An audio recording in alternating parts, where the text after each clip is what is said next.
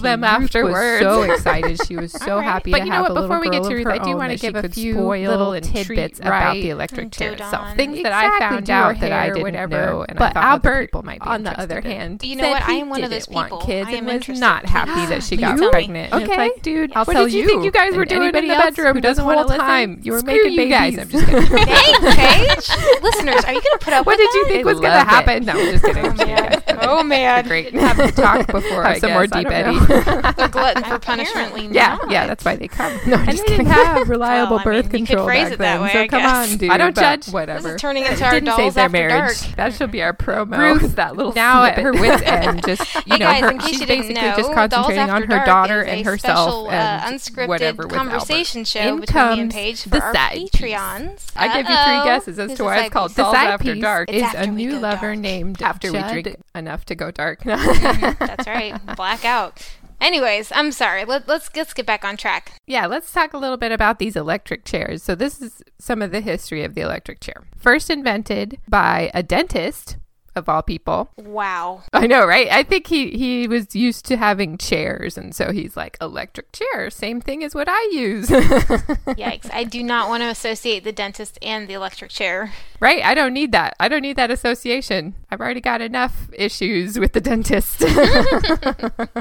But this guy, he was in the late 1800s. His name was Alfred P. Southwick. Oh, nice. And how he came up with the idea was he was at a lecture hall, and there was a medical examiner up at the front of the lecture hall talking about an autopsy he had done on a man who was a drunk dock worker and snuck into the power plant for the electric company. What would he do in there? Apparently at some point in his life, I don't know how we know this because all I know about this guy is that he's dead, but we know that at some point in his life he touched an electric fence and liked the way it tingled in his arms. Excuse me? So that's apparently the story. I don't know how we know that. Maybe he told somebody. Excuse me. Oh my goodness. Wow, that was delicious and juicy. That was it.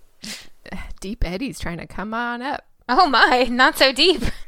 But anyway, this guy, he snuck into the electric company power plant and touched a bigger live wire than he'd touched before and ended up electrocuting himself to death. Wait, what?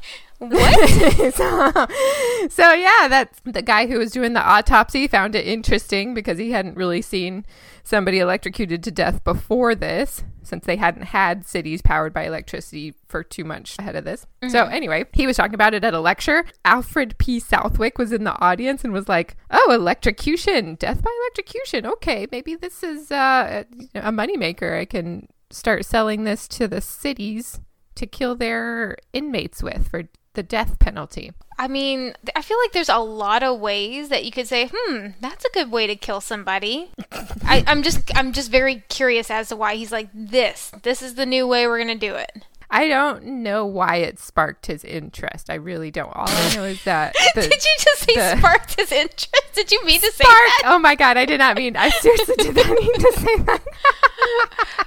I should have wrote that down. That was a beautiful Freudian slip. It worked fine. It worked out just what I needed, I guess. But yes, it sparked his interest. But what he did first was he set it up to use on animals at the local pound for euthanasia. And that's how he would test it on animals before they started testing it on inmates. Oh my God, that makes me almost want to vomit thinking of a poor animal being electrocuted. We take this few seconds off to inform you, our valued loyal listener, about the best health and fitness podcast shows from the Nespod Studios. Join us as we give you the best of the best health and wellness updates you can rely on for the treatment of chronic health problems. Classic functional medicine back to basics health tips and special updates from the best doctors in the United States of America. Check out this health and wellness podcast shows.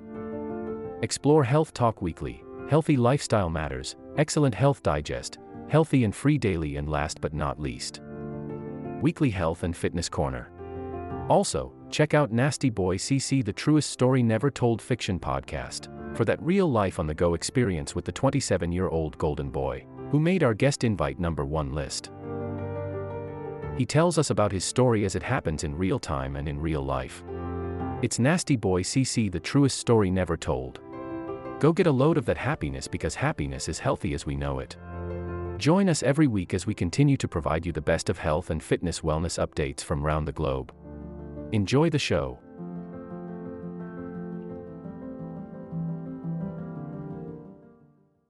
Like, screw people. You can go to the chair for all I care. I mean, as long as you're guilty. But I'm like, don't hurt the animals. Right. I know. Yeah. They're just stray dogs and stray cats. There's a Buffalo, New York pound that he was getting these animals from. And he killed hundreds of stray dogs and cats before he was like, okay, I think I've got it now. Like, okay, I want to punch this guy. So the electric chair itself, after he perfected it on killing animals, it moved it to people. And they found out after several years of using the electric chair that it had one of the lowest rates of botched executions. What? I feel like my whole thing tonight is just going to be, what? Yeah, that was me last week. Sip, what the shit. Yeah, sip, what the shit. Okay, so how do you botch? How do you do you botch it by like it not killing? Is that how you botch an electrocution? It just doesn't kill you? I guess any of these that I'm about to mention, all the different methods that has been used in America as a method of execution, of all of them, the botched means that they aren't able to kill them as quickly and humanely as they were hoping. But they still kill them. They kill all of them in the end. They just need to do it a couple times. Is killing really considered humane anyway? I feel like we're going to have a whole ethics thing here, but I mean... I agree. Like, at that point, what does it matter?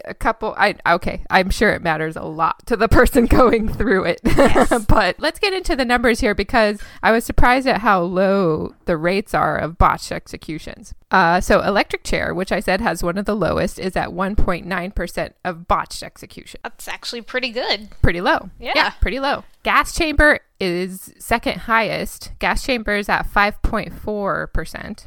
Botched. Okay. Lethal injection is the highest, and that's the one states currently use, and that's at 7.12%. So now we're going to go old school a little bit. Hanging, which I guess some states you can still try to request hanging, but I don't know if they have to go through like a process to approve it.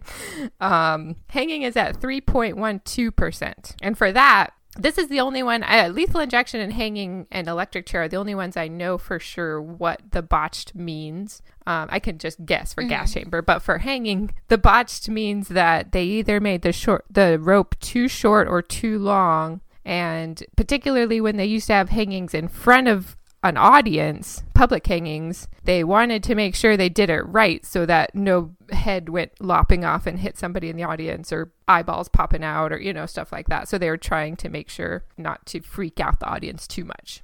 Well, thank you for fueling my nightmares for tonight. You're welcome.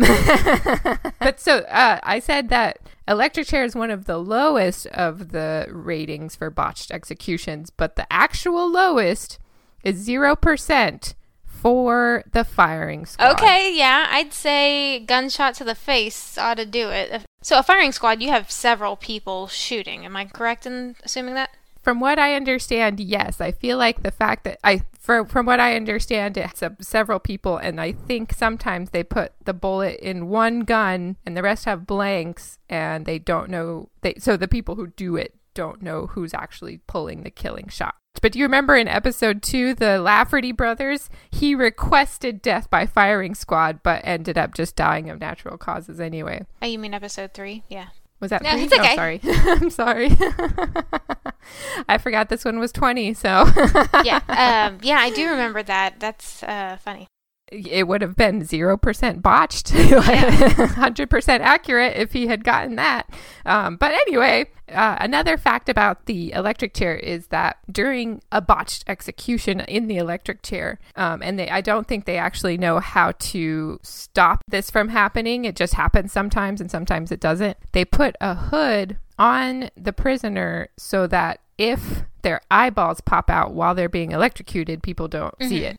So that's why there's a hood on them. I feel like they use a hood for most executions, right? They've used it for hangings, electrocution. Yeah, pretty much. And I feel like for hanging as well, it was probably to cover the eyes from popping out. Yeah, that's just gonna... Gross. Yeah. Ooh, I burped too. Yeah, no thanks. But anyway, my last fact, and the one that surprises me the most, is that scientifically speaking, doctors aren't really sure how someone who gets killed in the electric chair, what actually kills them. Oh. It's a lot of things. It's all, obviously there's reasons that he's dead, but they're not sure specifically what it is that makes that killing blow. I guess it could be like mess up the electrical currents in their brain. Does it? Yeah, it does that. So okay. that's one of the facts. One of the reasons they think it actually happens is that it fries the brain. So the body's heating up too much and too quickly, and it boils the brain and cooks it. And because of that, at some point when it boils the part of your brain that handles the respiratory system, you stop breathing and die. And they think that's what it is. That makes sense. Yeah. So, I mean, I feel like that's probably the answer, but they can't say for certain if that's what kills you, or probably amalgamation. I think that's funny that they just don't really know. I mean, with all the technology and all the understanding of the human anatomy and how long they've been using the electric chair. Yeah. You would think they'd know. I don't know if maybe they just stopped doing autopsies on those bodies because they're like, well, we know how they died.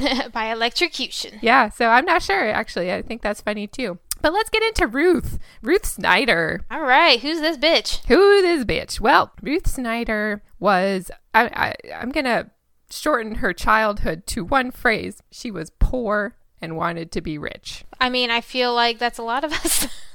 It's a lot of us, really.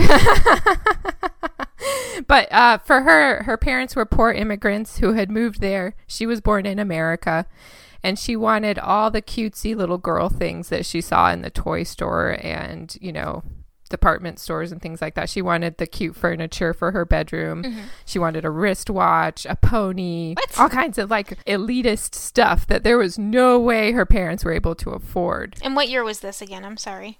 Oh, she was born in 1895 in Manhattan. Okay.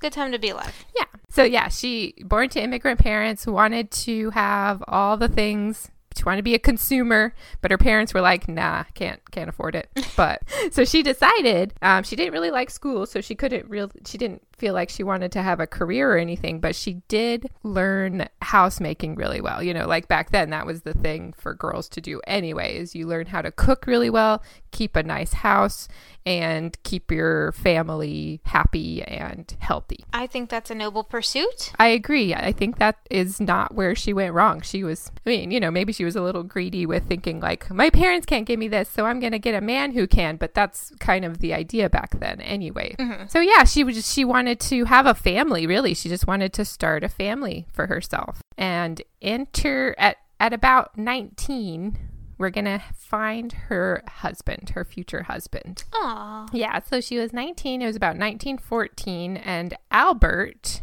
who was 32 when he met Ruth and she was 19, falls in love. They have almost immediate chemistry. Aw, that's still kind of a big age gap, but okay. A little bit of an age gap, it's true. And I think I'm not sure if it mattered too much back in the day or not. People were probably getting married like that. But Albert had met her because she was a phone operator and she happened to call his office phone by mistake. Okay. And, you have an office phone, Lisa. Do you think that would be frustrating? If someone called me? If someone called you and was trying to, connect you to somebody and they thought you were in a warehouse of some sort and you were like, no, it's not me. Legit, that happened twice last week to me. Someone called asking to buy bulk taco seasoning, and I'm like, we make industrial mufflers for hospital engines. He's like, oh, so you don't sell taco seasoning? I'm like, no, we don't sell bulk taco seasoning. You're like, don't you think I would know if there was a bunch of taco seasoning lying around that I could sell you? I told my coworker, I said, some guy called asking to buy bulk taco seasoning. She goes, well, did you sell him some? I'm like, damn right I did. You'll get the bill in the mail. She's like, that's why you're the number one employee. Employee of the month. I can sell something we don't even have.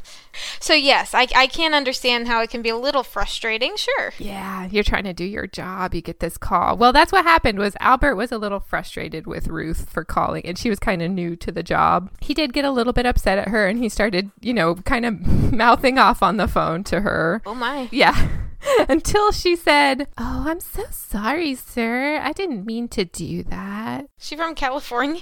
That's me. That's just my voice. I was about to say, that sounded a little Valley girl, Paige. Probably. I've got a little Texas, little Valley girl mixed together to create a monster of an accent. Well, no one can place it. No one can place it. I'll say y'all and talk about surfing in the same sentence. No, I don't like surfing. But Albert liked the sound of Ruth when she was all cutesy and apologetic, so he asked her where she worked and he wanted to come down and apologize in person. Very nice. I guess. I mean, that's happened to me before when I was on the phone with customers and they'll start off the conversation all heated and then I calm them down, get them what they need. And at the end of it, they're like, I'm so sorry that I was yelling at you. I think I know where your office is. Do you mind if I stop by? That's another Valley girl. I swear. I guess that's the only voice I could do. No, that's that was supposed to be a dude. That's okay. I guess it is creepy when you put it like that. Yes. I felt creeped out. Plus, I didn't want to meet them. But she did. She was like, yeah, you sound, sophisticated and like an older gentleman. Why don't you come on down? That sounds great. Now I guess I'm just leaning in. Yeah, but, I'm loving it. Ba-da-ba-ba-ba. Okay. I'll just do it then. Before we move on, Lisa, I do want to tell you what Albert did for a living. Please tell me. He was an art editor for a magazine. Oh, okay. What kind of magazine? I assume it's a magazine for boating because the name of the magazine is called Motorboating. I hope that would tickle you because it tickled me. I'm deeply tickled. Isn't that great? I was like, they don't know what they had back then. Just kidding. It's my motorboat impression. Motorboating son of a bitch. Exactly. Oh, Lordy Lou. That's Albert. Albert was the motorboating son of a bitch. Except the problem was when he met Ruth, he didn't have anyone to motorboat. He had been single for a long time. Okay. Okay. But he did have a girlfriend before. He had a fiance 10 years before he met Ruth. Mm-hmm. And his former fiance was named Jessie Gouchard. We're going to be talking about her quite a bit. Jessie Gouchard? Yeah. I don't really know how to say it. Jessie Gouchard, I'm assuming. Sure. I'll go with Jessie Gouchard. If she has something to say about it, she can tell us. Yeah. Great. Now there's going to be a ghost in front of me and be like, it's Gouchard. Right? They're like, I heard you. You said it wrong. Damn it. Don't use a Ouija board is the message there. Yeah. Ain't doing it. Don't worry. The first time you open it, it'll start spelling out how to say Gouchard. But anyway, poor Jessie, she died of pneumonia while they were engaged before they got married. Aww. And it devastated little Albert. He was so sad, and he was at her bedside when she died, holding her hand the whole time. Romantic and so tragic. It is. It's pretty tragic, and he never forgot about Jessie. Ever, ever, ever. Not even when he met Ruth. So that's not so good.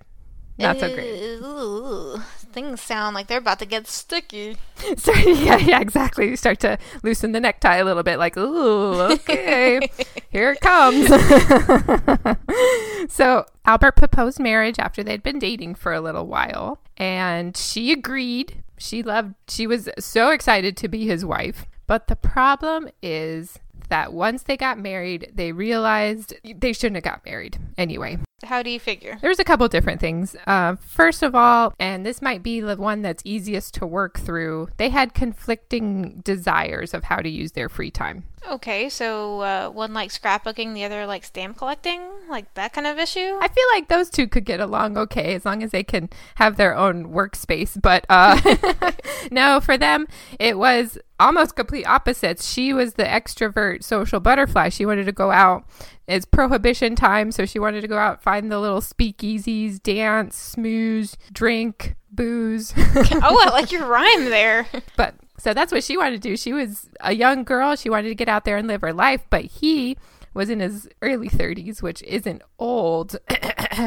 No, but, it's definitely not. Once you get there, you're like, how did I get here? How did I get here? Yeah, what happened? But he felt like an old man, and I get it. At that point in his life, he was ready to sit in the evening with a nice book, have dinner, talk to his wife, and not necessarily go out dancing. Okay, like I can get behind that for sure, especially as I am 33. Of a certain low 30 number. Yeah. Yeah. Yeah. And also, he just happened to be more of a philosopher than her. She was all about having a good time and laughing and joking around with pals, as he wanted to sit and have philosophical discussions about life and universe and what everything means. And he's an artist, so you can imagine they just didn't have a lot to talk about. Sure. I mean, maybe they could try a little harder, but sometimes that happens. They got married pretty quickly in the relationship, so they didn't have a lot of time to get to know each other. But like I said, I think that could have gotten worked through, especially if they stayed together and she got older and was like, I don't want to go dancing anymore. Yeah. Like, you could burn out on it after a while. Just give it some time. Yeah, exactly. Or, she also wanted kids. So eventually I assume she would want to stay home at least part of the time for the kid. But anyway, The other thing that didn't get worked through, and I don't think ever would have, was that Albert was still absolutely in love with Jessie Gouchard, the dead ex-fiance. What? Wait, come on, dude. You shouldn't have gotten married if you weren't over your former fiance. Like, I get it, it's tragic, and I know some people that, have lost a spouse and then they remarry, and I don't think you ever 100% get over it, but you do to a degree. You don't have to flaunt it. Yeah, so was he very obvious that he missed Jessie, or did he talk about it? Or Girl, so obvious. Like, I think after they got married, it probably got worse because the more he realized he didn't actually like Ruth all that much, the more he gravitated towards Jessie and remembering her. Okay, I was like, please don't tell me that he gravitated towards, like, her, like, he dug up her body a la Carl Van Kossel, Count Chocula. Yeah, no, this isn't Carl Van Kossel style. No, thank goodness, no. He just, he had a lot of memorabilia, but not her body. Memorabilia? What did he have? Okay, I'll tell you. He had a couple things. He had a boat that he named after Jessie, and he named the boat Jessie after he married Ruth. So that kind of sucks. Well, that's a slap in the face. It is a little bit a slap in the face. And Ruth didn't like it, as you can imagine. I can't imagine, yeah. Yeah, I'd be pissed. And he would say things like, when he was talking about Jessie, he'd say things like, and Jessie was the finest woman I've ever known. Pointedly looks at Ruth, Are you kidding me? Like, fuck Yeah, he off. would say that. Everybody heard him say that. Poor Ruth over there in the corner, like, I don't know what I am, chopped liver. So that kind of sucks. She didn't like that. But he, those are kind of the big things. The other stuff he had was like, he had a photo album with all pictures of him and Jessie. Okay, I hope you can hear my eyes roll. And he had to hold on to that. They moved around a couple times. I'm sure she kept trying to throw it away, but he didn't let her. I don't know. I would totally try and throw it away. Yes, I'd be like, oh, it burned in the oven. Somehow. No, I don't know how cold I would be if I would truly throw something like that away or what, but I would definitely be hurt. I would be hurt too. I've heard of couples who are really, because both of them have lost people, like both of them are widows or widowers, that they're able to honor their previous, loved ones while still maintaining their current relationship. Mm-hmm. Yeah. And they kind of, both talk about their dead loved ones together, and it helps them heal and stuff. And so it's definitely possible. But Albert was kind of doing it like a dick. So, don't be an Albert like Dick. Yeah, exactly. Right. The straw that broke the camel's back for this was that he had a painting with Jessie on it. Like, he had a painting of Jessie up in their living room. Okay, now look, the boat was already the last straw for me, but this is something entirely different. This is grounds for divorce. Bullshit. Yeah, and if they would get into really nasty arguments, which they did frequently, she would get pissed off and try to take the painting down and like get rid of it, and he would fly into a rage until she put it back. We take this few seconds off to inform you, our valued loyal listener, about the best health and fitness podcast shows from the Nespod studios. Join us as we give you the best of the best health and wellness updates you can rely on for the treatment of chronic health problems. Classic functional medicine back to basics health tips and special updates from the best doctors in the United States of America. Check out this health and wellness podcast shows. Explore Health Talk Weekly, Healthy Lifestyle Matters, Excellent Health Digest, Healthy and Free Daily, and last but not least, Weekly Health and Fitness Corner. Also, check out Nasty Boy CC, the truest story never told fiction podcast, for that real life on the go experience with the 27-year-old golden boy, who made our guest invite #1 list. He tells us about his story as it happens in real time and in real life. It's Nasty Boy CC, the truest story never told. Go get a load of that happiness, because happiness is healthy as we know it. Join us every week as we continue to provide you the best of health and fitness wellness updates from around the globe. Enjoy the show.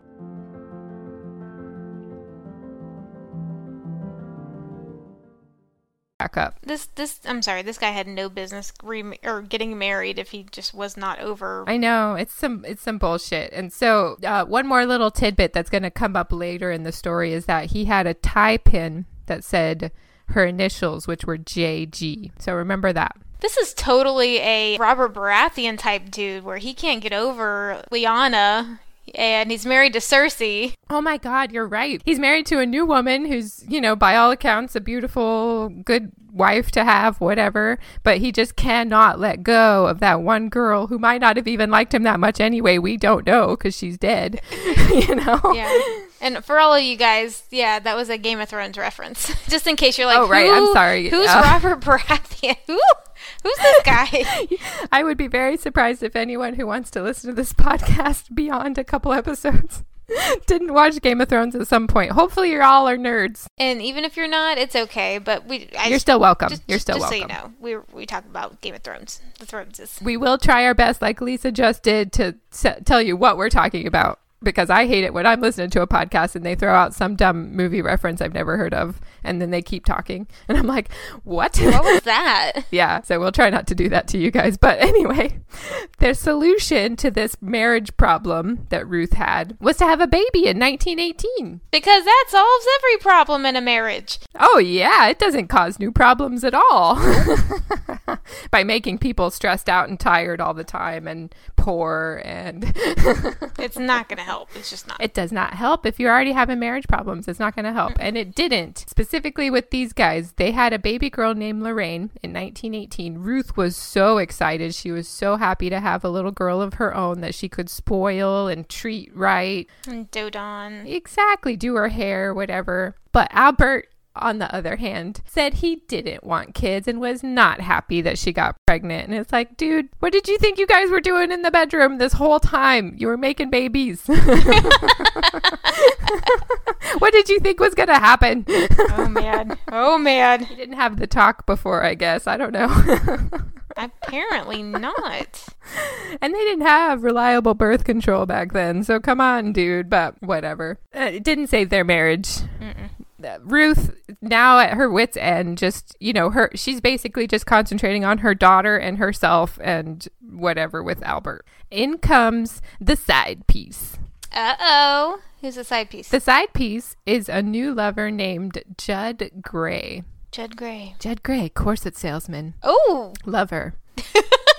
Did he really sell corsets? Yes, he was a corset salesman. Mm-hmm. Well, I mean, I feel like that's a job for a lady and like maybe not a door-to-door kind of thing. You would think so, but I'm pretty sure he was a door-to-door corset. Hello there, ma'am. Are you in the market for a new upper top of flopper stopper? Oh my God, girl. That was great. Do it again.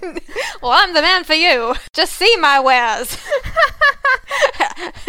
I love it. Your Judd Gray is probably right on. I mean, I don't know what he sounds like.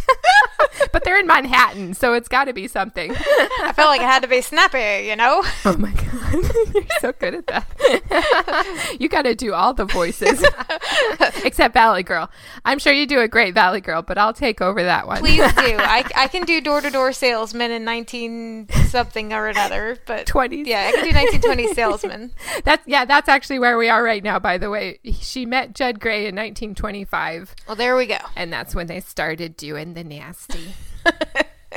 Like immediately. Like, I don't know why they fell in love immediately, because from what I hear, Ruth was gorgeous. I mean, that's what they said anyway. From the pictures, I think otherwise, but that was also after a murder trial, so it's hard to say. She's probably looking a little tired.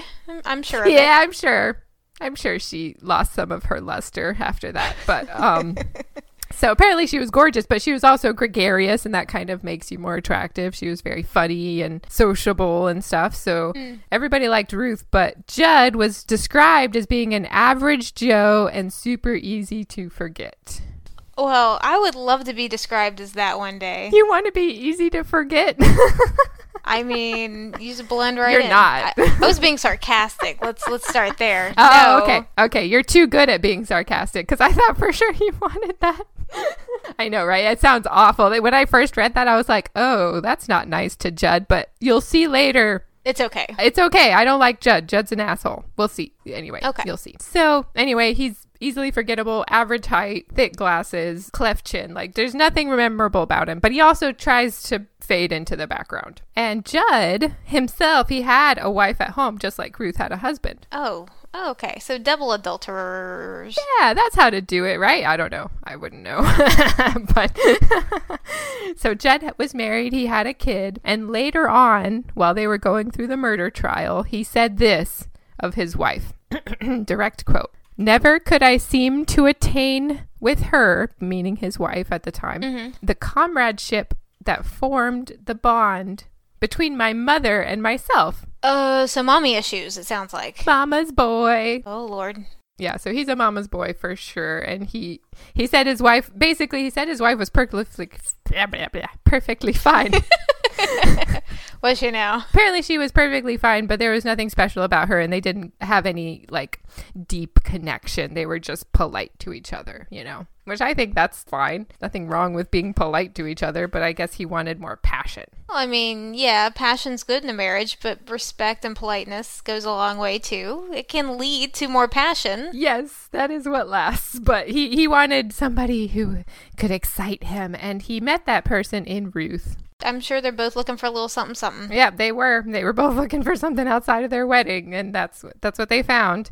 And actually, after the affair got going and heated up, he started calling Ruth Mumsy. Come again? That's how much he liked moms. Yeah, Mumsy. Mumsy. I've never even heard that as a... Like, I've heard hot mama, but not Mumsy or little mama or something like. Well, hey there, Mumsy. Judd, you're back. Fancy a kiss? Oh, that was bad. Yeah, Mumsy.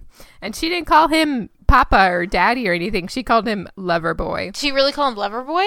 Mm-hmm. Okay. Mumsy and Lover Boy. Yeah, that's kind of weird to me, but hey, if that's what you like, get it. And that's what they did. They got it. They went on for 2 years with this hot affair. And as far as I know, his wife and her husband had no idea what was going on the whole time. Or maybe Albert didn't care enough to try and find out. You know, that's what I think. Lord. But she decided, after 2 years of being in this torrid affair with Judd, I don't know if she necessarily wanted to end it to be with Judd, but she definitely wanted Albert out of her life for good, like permanently. Out of his life, it sounds like. Yeah, she wanted him out of his life, yeah. So before she started to try and kill him, she decided to take some life insurance policies out on her husband. Mm-hmm, that's a good practice, yeah. Especially, you know, back then it was a lot easier than it is these days to get away with insurance fraud. Mm-hmm. As with H.H. Holmes. But with Ruth Snyder, she might have got away with it, but you'll see later why she didn't. But she had 3 different life insurance policies, $1,000, $5,000, and $45,000 on her husband. The rumor is that she got him to sign all 3 of the policies by telling him that the first policy, which was only $1,000, he had to sign it in triplicate. So he didn't even read the other 2. He supposedly just signed them all and said, whatever, get out of my face. So she got away with it. She kind of told him they were duplicates, right? Yeah. She said it was the form in triplicate. So he signed the first one, and she's like, okay, the other 2 are the same thing. Oh, he didn't even know. Read the fine print, bro. I know. You start to see the little things that come out to tell you your wife is trying to kill you. First off, she hates you. I mean, and you hate her. So anyway, the $45,000 policy included double indemnity, meaning if his death was ruled an accident, Ruth would get $90,000 instead of just $45,000. Oh, wow. So that sounds pretty sweet. Yeah. At least that part of it. Well, I feel like some accidents are about to happen. Yes. She's like, I figured it out. Let's make it look like an accident. To herself, because Judd is not helping her at this point. Oh, okay. According to Judd, who said this to the newspapers later on, Ruth tried to kill Albert 7 times on her own before she recruited Judd to help her. Wow, that's kind of a lot. It seems like a lot, especially the fact that Albert never figured it out. But she tried to set up accidents to happen to her husband. And the ones I'm going to talk about both occurred in the garage.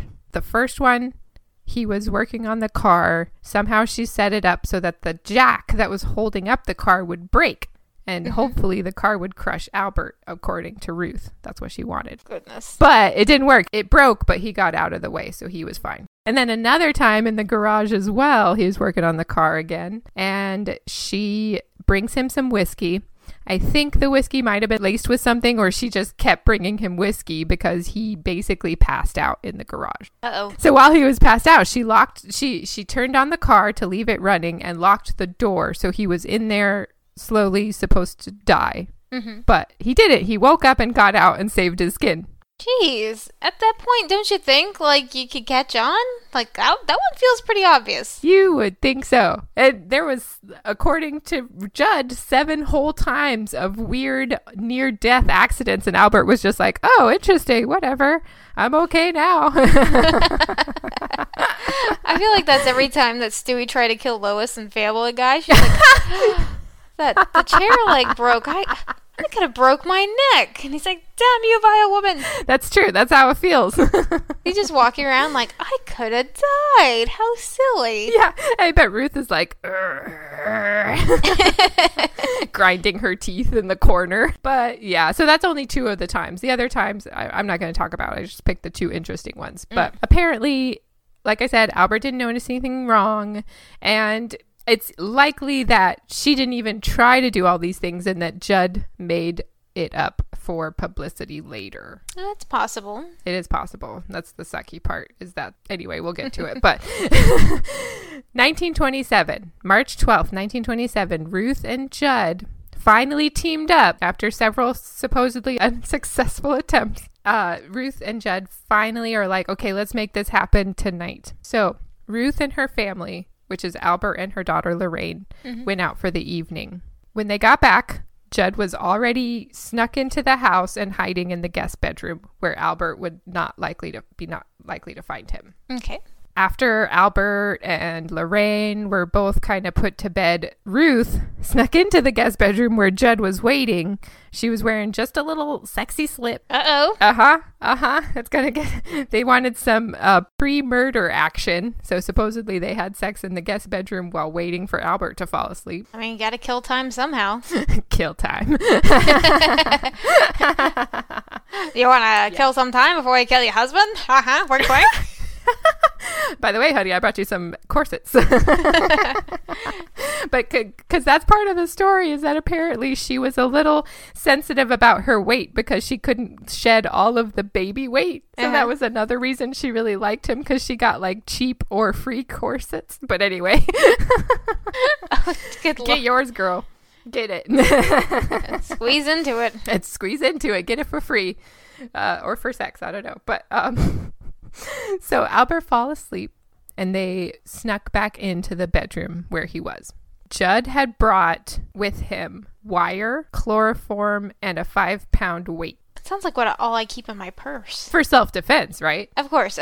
Yes. I don't even know where to get chloroform. It might be super easy to get. I legit don't know. I have no idea.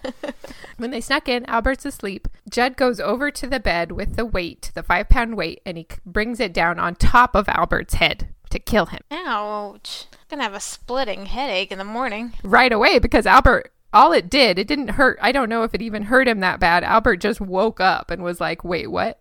Who are you? He's hard-headed. It's cool. He jumped out of bed. He was pissed off. He would go into rages before with Ruth, so we know that he's got some anger issues. He went into a rage and he started attacking Judd, probably thinking Judd was like sneaking into his house and trying to burgle him or something. So him and Judd are fighting, and Judd is not very good at fighting. Remember, this is a skinny guy with glasses. He don't know how to fight. I don't know how to fight. I just know how to sell corsets. And screw. And screw your wife. Oh my God, you're so good at that. That's awesome.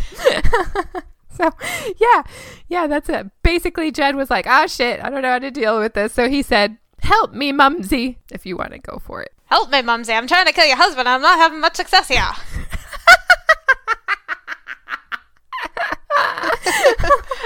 Mumsy, get over here. That's good. That's exactly what happened. So Ruth was like, okay, I guess I got to come in and save the day. So she, or not save the day. She jumped into the fight, and she took the weight that Judd had dropped and brought it down on Albert's head while he wasn't paying attention. So he went down this time. Okay, good. Stay down. I mean, I don't know why I'm saying good. You know, I'm just like, okay. I'm not rooting for any of these people except maybe the daughter, Lorraine. I don't know. But Albert went down like a sack of potatoes, but he wasn't dead yet. So they stuffed his nostrils with cotton-soaked chloroform soaked cotton. And then she apparently took the wire that Judd had brought and strangled Albert to death with it. Apparently, that's what Judd said happened. Mm-hmm. Judd also said that Ruth took their clothing that had blood on it and burnt it in the incinerator downstairs to get rid of the evidence.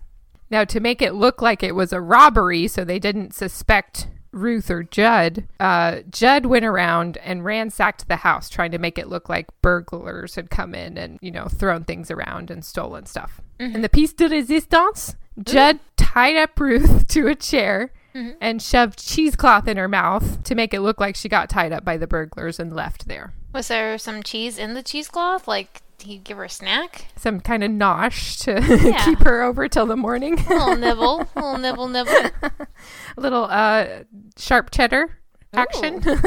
I'm about that. But I don't think so. Okay.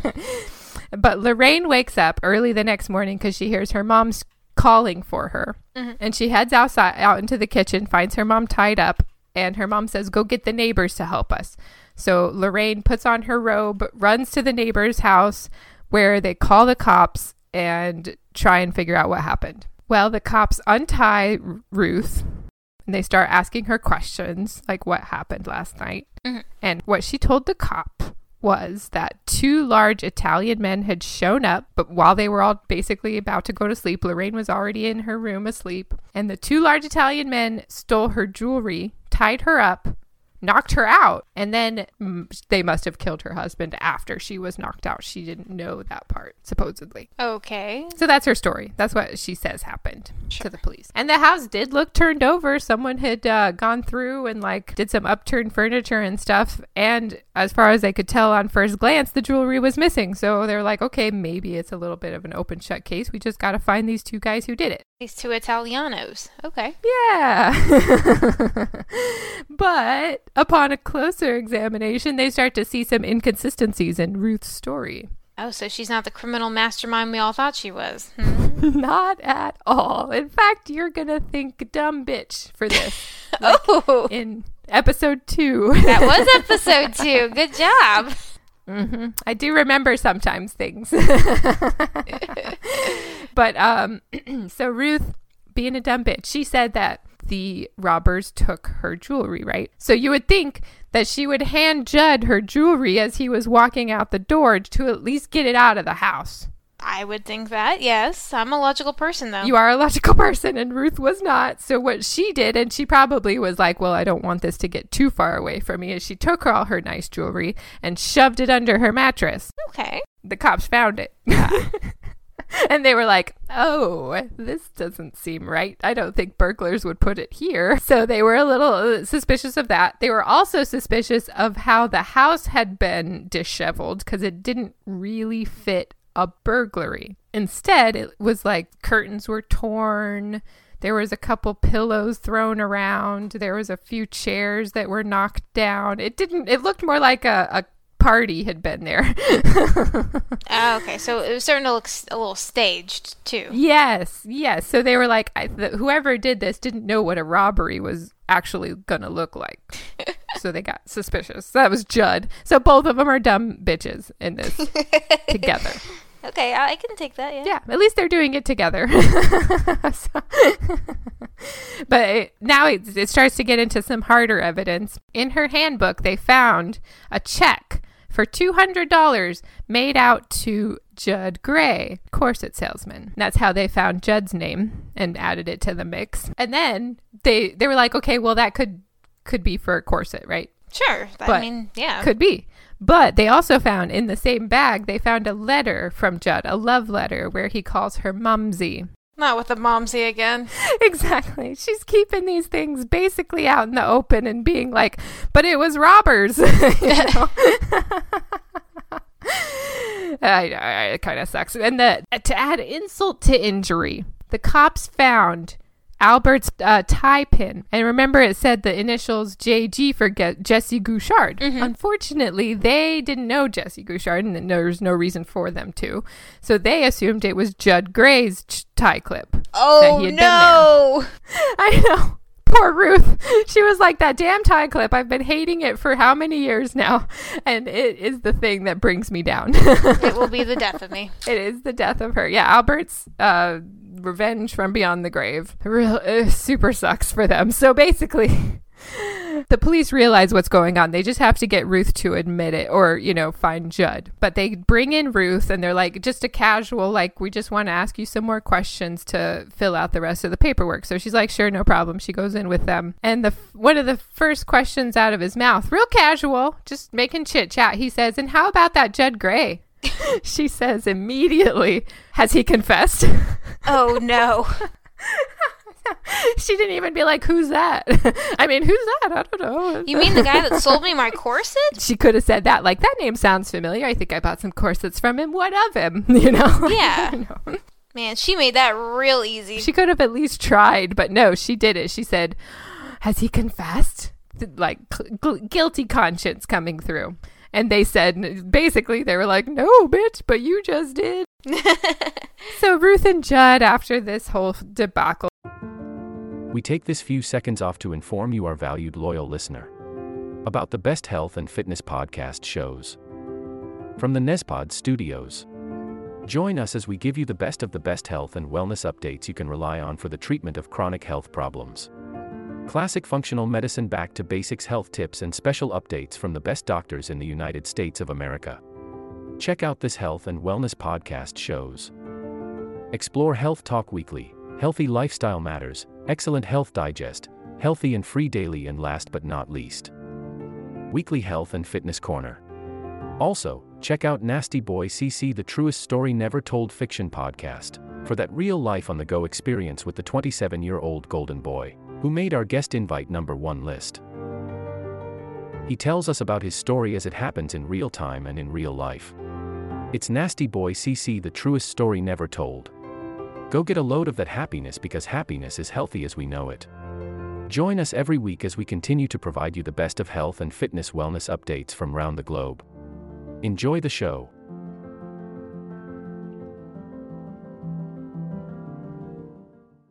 Well, they both get arrested for first-degree murder and they go on trial. As they should, yes. Ruth and Judd immediately turn on each other and they start pointing the finger like it was all their idea to each other. Oh, so much for this lovey-dovey mumsiness. I know, right? That was quick. So Ruth blamed Judd, said that it was his idea to get the insurance policies and that he had done all the attacking on Albert and she didn't do anything. What I told you guys before was Judd's side of the story. His was a little bit more like, yes, I did participate, but it was mostly her idea and she did the killing blow. So because of the differing stories, like for her, it was all Judd's fault and Judd did everything. And then he said, well, I did this stuff and she did this stuff. His sounded a little bit more believable. Yes. Because he was saying he was culpable a little bit too. But it didn't matter. In the end, both of them got sent to the electric chair. Okay, so they're both found guilty. Both are going to die. That was in 1927, May 13th, 1927. Both were found guilty by the jury. Judge sentenced them both to death, and they were sent to the death house at Sing Sing. The death house, huh? Yeah, I guess that's where they send them. Back then, I think that's what, like a nickname for the... For like death row inmates? Death prison? row, thank you. Yeah, that's what they called it in the newspaper anyway. Okay. But so they were going to go to the death house at Sing Sing, and then they were going to meet Old Sparky, the electric chair. Old Sparky, huh? Old Sparky. All right. Is that like a brand name? It might as well be, right? Because the electric chair in Huntsville, Texas prison was also called Old Sparky for a long time. So when I read this, I was like, no, Old Sparky's in Texas. How dare you, Sing Sing, try to steal the name? I'm sure it was a common nickname. And for those of you that don't know, Paige actually went to college in Huntsville, so she would know. That's true, Lisa. I did go to college in Huntsville. And I also visited the Texas Prison Museum several times as a child. I'm so jealous. Like, I live here. I need to go. I need to just pick a weekend and go. I think you should. It was awesome. I've been there a lot. And if it's still open, I don't even know if it still exists. But if it does, I say go see it because they have Old Sparky in the in the wood, not in the flesh. In the wood. You can't sit in it, but it would be cool if you could. Oh my god, if you could sit in it, I would be so happy. Wouldn't that be great? Maybe they should charge for it, like $20 to sit in it. People would pay. I would pay. So anyway, I'll be sure to let them know next time I'm there. Yeah, please give them a little tip. Like, hey, by the way, I would have given you 5 stars on Yelp, except we can't sit in Old Sparky. Yeah, I want to sit in Old Sparky, even if you charge extra for it. I feel like that's a perfect way to get haunted, though. Like, ooh, yeah, good idea. Maybe don't sit in it. Yeah, I mean, in theory it's fun, but in actuality, you're going to get haunted. I'd still do it. But anyway, so why is the execution of Ruth Snyder more important to the story than what? The whole fucking thing that we just talked about. The reason I told the story was to tell you that, the trial of Ruth and Judd was all over the tabloids the entire time. There was like local celebrities showing up just to sit in the trial for no real reason. These two were no names. Mm-hmm. But for some reason, the tabloids went nuts on their trial. So leading up to the execution of Ruth Snyder and Judd Gray, people were anticipatory of it because they had been following the trial the whole time. So they were set to be executed January 12th, 1928. Judd and Ruth were going to be executed on the same day because they committed the same crime. And when it was Ruth's turn at the electric chair, a reporter was there with a camera strapped to his ankle. He snuck it in. How big were his pants? Because I know those cameras had to be big. They were so bulky. But there is a picture online of this guy with the camera on his ankle. His name is Tom Howard, and it was a single-use camera, so it's a little smaller than the other cameras they had of the day, but still pretty bulky. I guess people just weren't looking at his ankle. I don't know. He has cankles. Leave him alone. Exactly. He limping a little bit, so they thought maybe he had a fake leg. I have no idea how he snuck this thing in, but he did. He was sitting down with the camera on his ankle, and he worked for the New York Daily News, who had sent him in there, not necessarily to get a picture, but to get a good story. Yeah, he thought he'd do one better. He did. He was like, fuck you guys, I'm going to figure this out. Talking to the prison guards who were supposed to stop him. So, as you can assume, cameras were not allowed at executions, at electric chair executions. It just was, I guess, poor taste. So they didn't allow it. Sure. But he snuck one in. Tom Howard did. So at the moment, Ruth Snyder's sitting down. She gets the electric currents through her. And as she's dying, after the whole thing is over, he pulls up the pan of his leg and takes a quick picture of her from that camera. Oh, as she's dying? As she's dying. So while she's taking her last breaths, he points his toe at her and takes the picture and just hopes that it catches her. Because, it's a one-shot camera, and I'm sure it probably had like a flash or something. So I bet all the prison guards were like, what the fuck was that? They probably thought old Sparky was sparking or something. Right. Maybe they thought it was normal. I don't know. But he did get away with the camera, so I assume they did not know. Mm-hmm. He got the picture. I think that if they had known, they would try to confiscate the camera. Yeah. But he got away with it. So poor Ruth Snyder was electrocuted to death. He took a picture of her while she was dying, and that's where her infamy, was solidified. So did this make it like in the actual newspaper? It did. It did. The next day, it ran in his newspaper that he worked for, the New York Daily News. They ran it with the headline. I don't know what the headline actually was, but it was like there was Ruth Snyder in the electric chair dying right in front of everybody's faces, and they had never seen a picture like that before. Ooh, it's awfully gruesome to think about. Super gruesome, yes. And I think they explained in there, it wasn't just her sitting there waiting to be electrocuted. It was while she was dying, and that really sparked people. I keep saying sparked. Unintentionally, right? Unintentionally. I think it's just in my vocabulary. But as you can imagine, people have never seen somebody being electrocuted because they didn't allow cameras in there. Mm-hmm. And this is the only picture before or since that I know of a person dying in the instant. They've had pictures of electrocutions before and after death, but not during. Mm-hmm. So this is the only one of its kind, as far as I know, in the electric chair. Oh, I just looked up a picture, and it's awfully creepy. Isn't it a little creepy? It's kind of, it's like if you just happen to see it without context, you might not know what it was or think it's creepy. Mm-hmm. But knowing what it is makes it extra creepy. Definitely creepy. It almost looks like her limbs are a smidge blurred. Like she's moving. Like I'm sure when a current's going through you, you're shaking. But yeah, I think the same thing, Lisa. When I saw it too, and there's other people who have said the same thing, that it looks like it could just be that it's a shitty camera because it was, you know, a little one-off shot camera, but it does look like her limbs are still quivering, like she's still got the electricity shooting through her limbs. It looks like there's a dude standing behind her. I wonder that too. It's hard to tell because if you see the pic, so there's the image of it that's cropped just of her. Yeah. But then there's the full image that, because he was, you know, taking it from the ground up, you can see the whole room basically with people standing there, and, you know, so it's hard to tell really what's going on behind her. But yeah, it's a crazy picture, and people have said they've gone as far to say is like you can, because of the blurriness, you can kind of see that she is dying and maybe like her spirit's coming out of her body. I'm not so sure about all that. I think that part of it is that you know that she's dying in the picture, so you kind of attach meaning to it, but who's to say? Yeah, because it kind of looks like there's someone behind her, but it also looks like she's right up against a wall. Yeah. So is it a weird shadow of the chair, or is it a person standing there making sure it's going okay? I don't know how close they were allowed to stand. Yeah, I mean, whoever, if there's anything behind her, like I said, it looks a little see-through, but it's also against the wall. And it could just be the camera catching like a shadow or a blur of her moving, and because it looks almost about as tall as her, but it also kind of looks like, I don't know, it's creepy. Y'all gotta go look. Yeah. All you have to do is put in Ruth Snyder, creepy. And there she is. Yep, Ruth Snyder execution, whatever you want, you'll find it. And this name is spelled Snyder for Snyder. So yeah, he got this in the papers. The paper congratulated him, thought he did a great job, gave him $100 bonus just for this picture. Good job. It's $100. Good job, Tom. Somehow Judd Gray got out.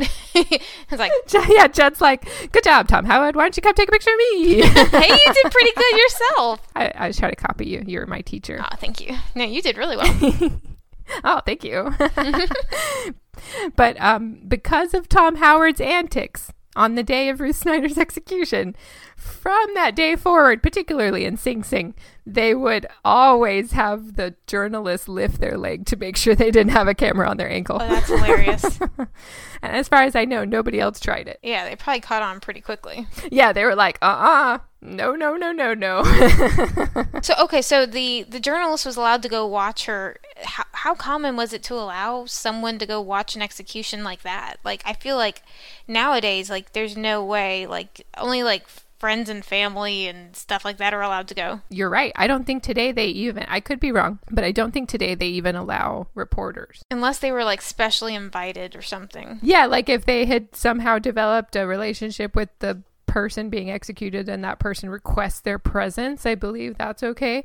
But back then, it wasn't open to the public. I don't think just anybody could get in to see an execution, but they did allow journalists, I believe, but just no cameras. So to wrap it up with Judd Gray, our favorite forgettable face. I'm Judd Gray. I got a forgettable face, but I did a heinous crime.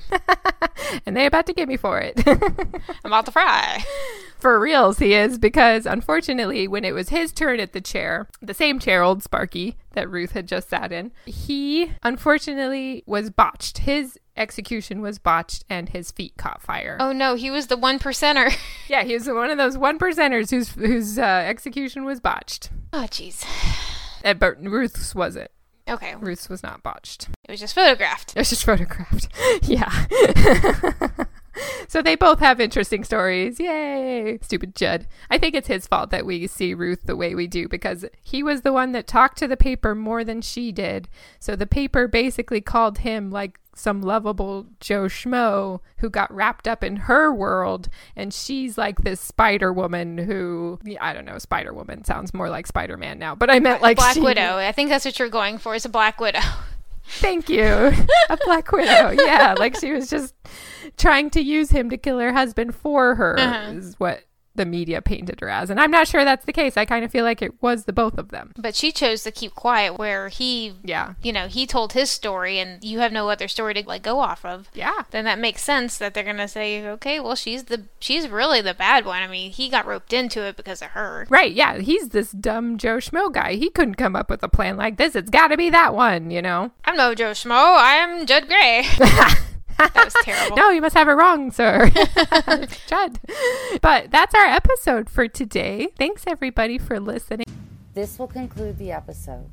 Thanks for tuning in. If you like what you hear, please leave a comment and subscribe. Thank you.